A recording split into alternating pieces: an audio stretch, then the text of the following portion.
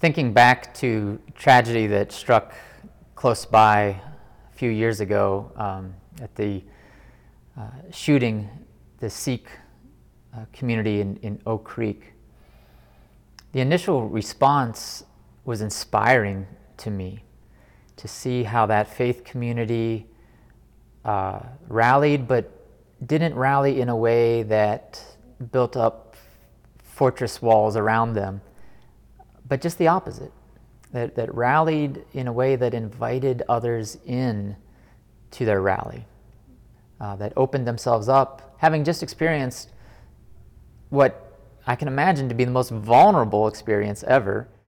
They took that moment of vulnerability to open up to others and invite us in, both to mourn with them, but then also to experience healing and trying to make a difference. That one tragic experience was not, unfortunately, it wasn't uncommon. And so to open up their experience, and they became leaders for so many others, was so inspiring. That, I think, is the lasting effect. It gets frustrating when we have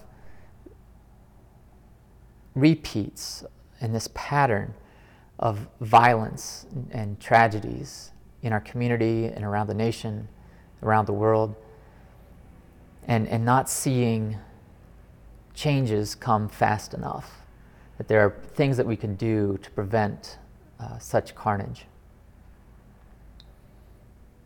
But I also see, through the example of the Sikh community in Oak Creek, lasting changes in opening up to others and forming relationships and responding when others are hurting as well. So I think if we can do more of that, then we'll start to see some of these changes that we've been working for when we connect person to person and heart to heart.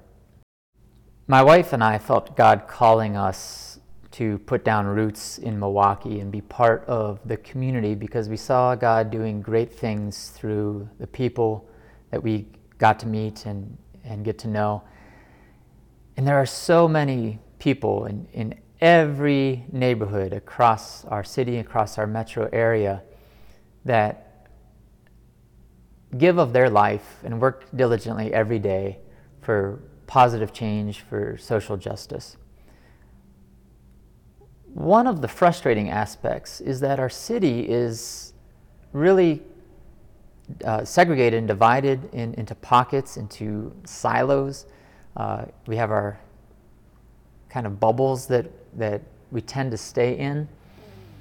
And so in striving for social justice, that happens when we come together. It happens more successfully when we come together. And you can see it happening everywhere, but to be more coordinated, be more together, I think that's where our challenge is in our community right now, coming together and coordinating our efforts of so many people who are doing great things.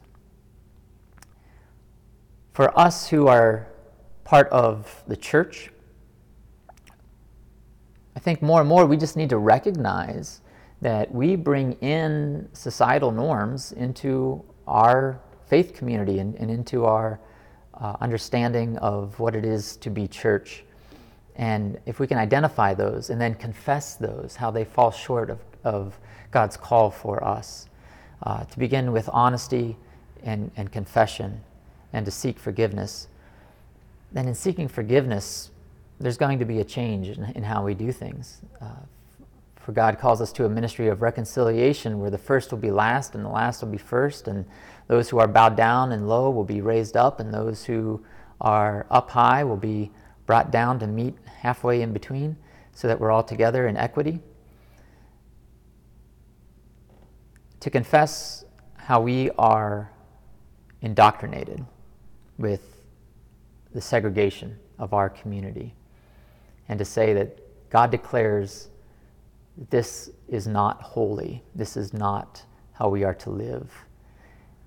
And then to seek changes within ourselves so that we can give witness to how God is bringing us together and transforming our community with reconciliation and love.